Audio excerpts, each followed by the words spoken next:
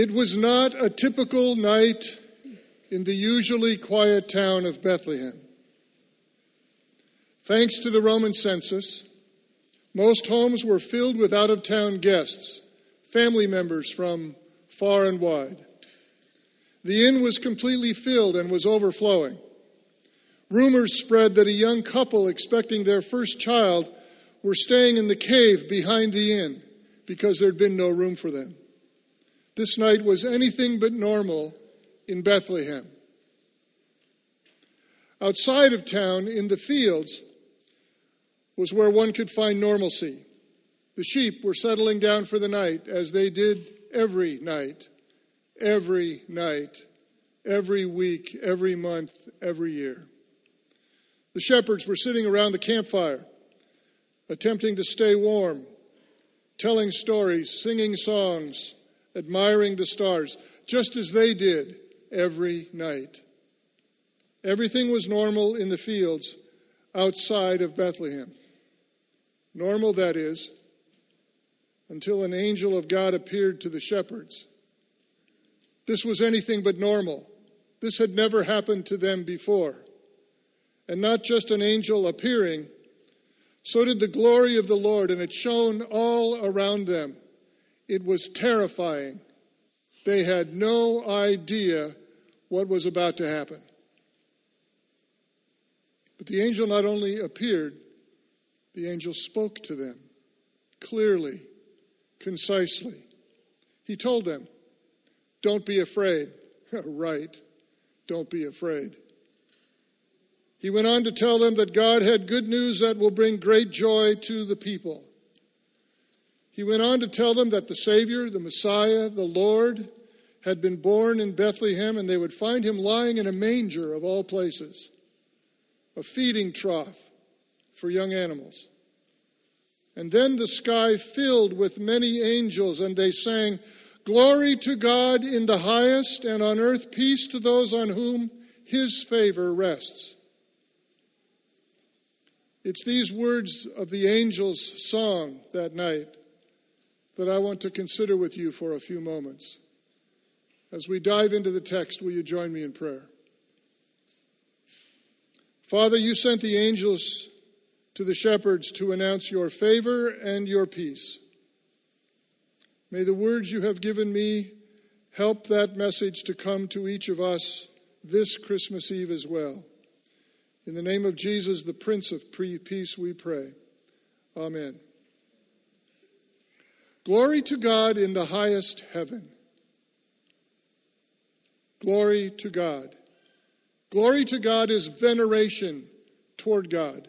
Glory to God is thanking God. Glory to God is praising God. It is hallelujah on the lips of the people who do it.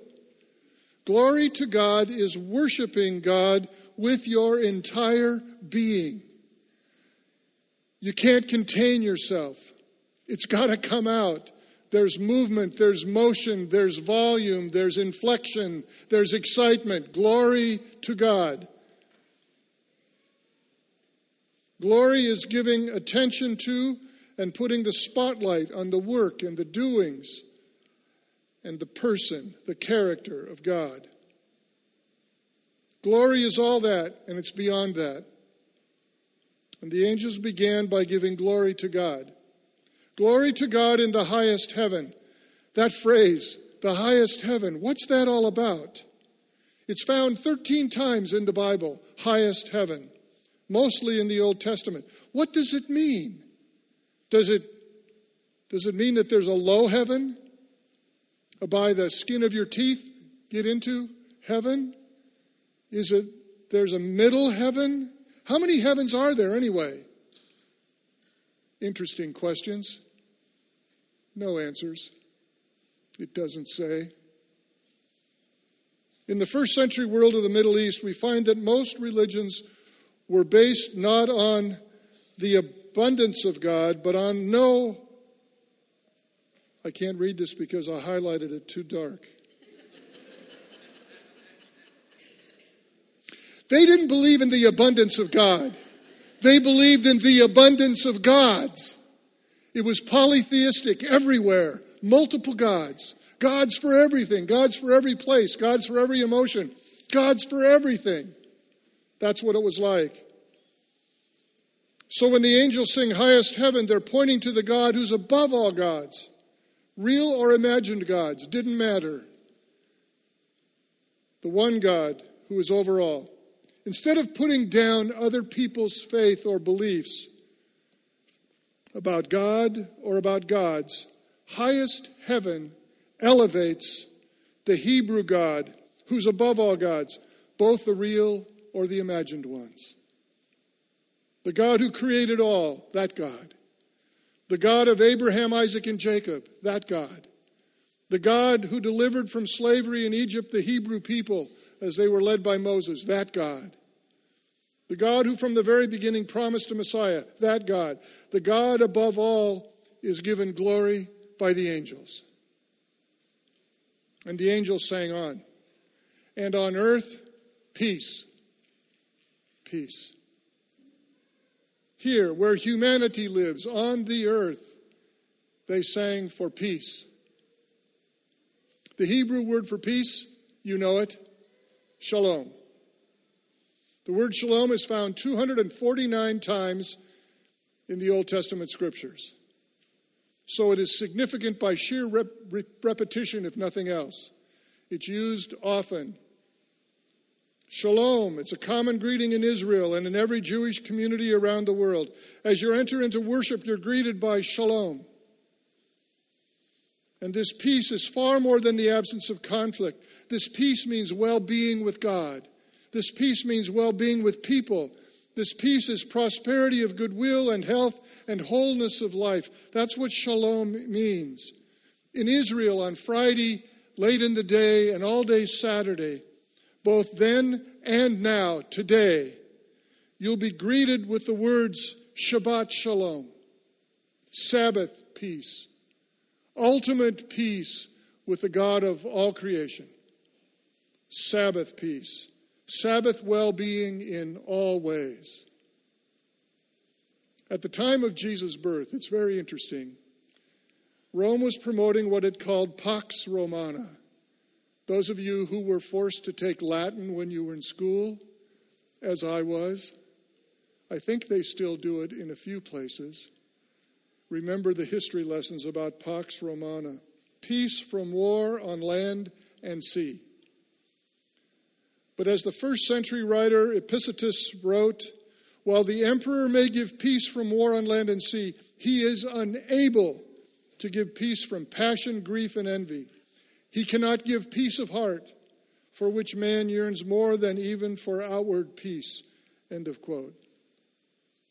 But on this night, in the fields of Bethlehem, the good news the shepherds heard was that the one born on this night, the Messiah, would bring that kind of inner peace. He was prophesied by Isaiah that among other things, this promised one would be the Prince of Peace, the Prince of Shalom. Glory to God in the highest, and on earth peace to those on whom his favor rests. Now surely, favor was resting on Mary and Joseph that night as their son Jesus the Lord was born. Not in the most ideal of places, but it was quietly private. Noisy because of maybe a few animals. But other than that, it was a private space. They weren't in the crowded rooms where the walls were paper thin and everybody could hear what was going on. They were out back in a cave.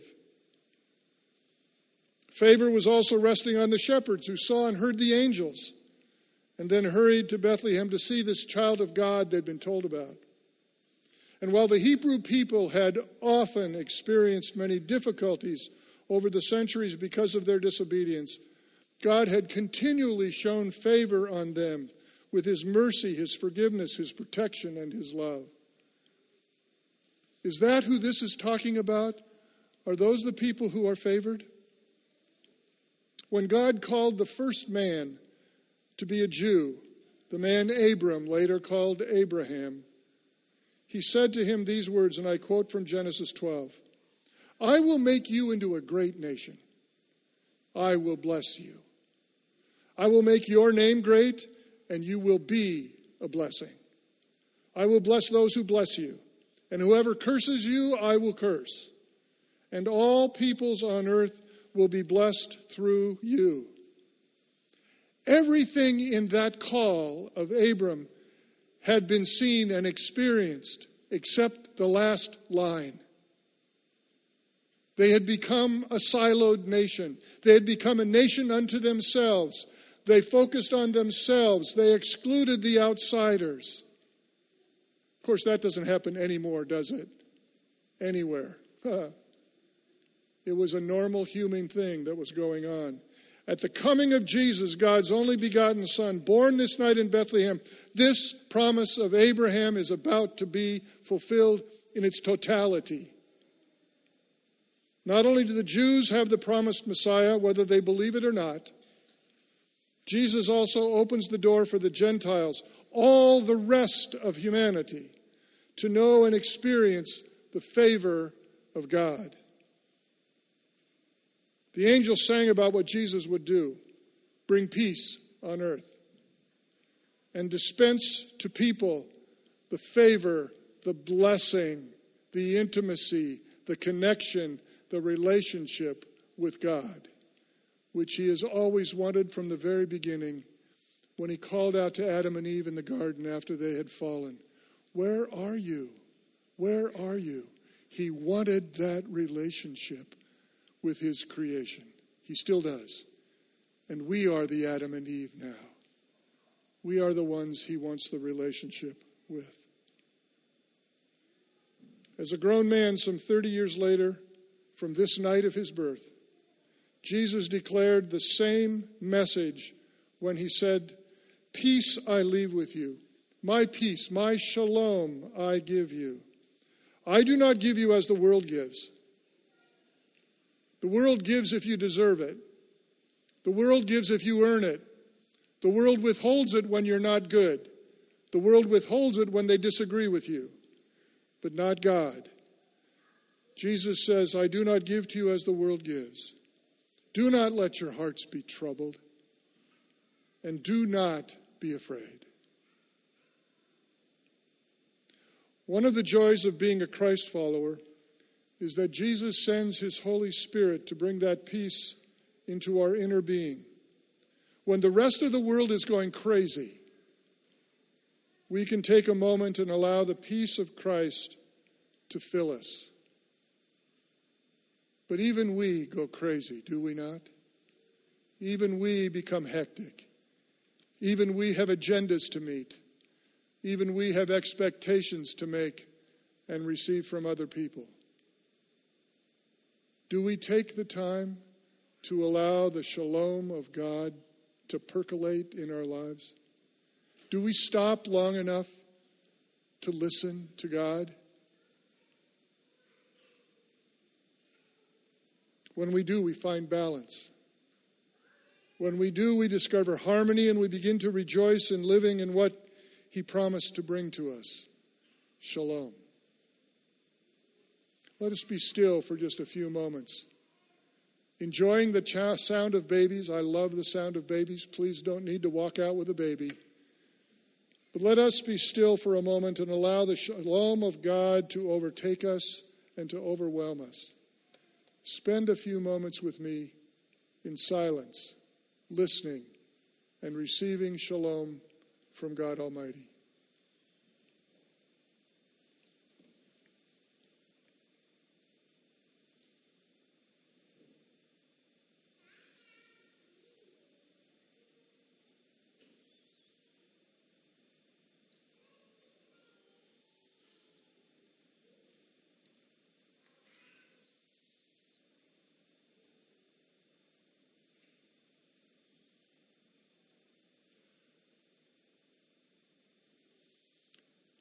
In the name of Jesus, the Prince of Shalom.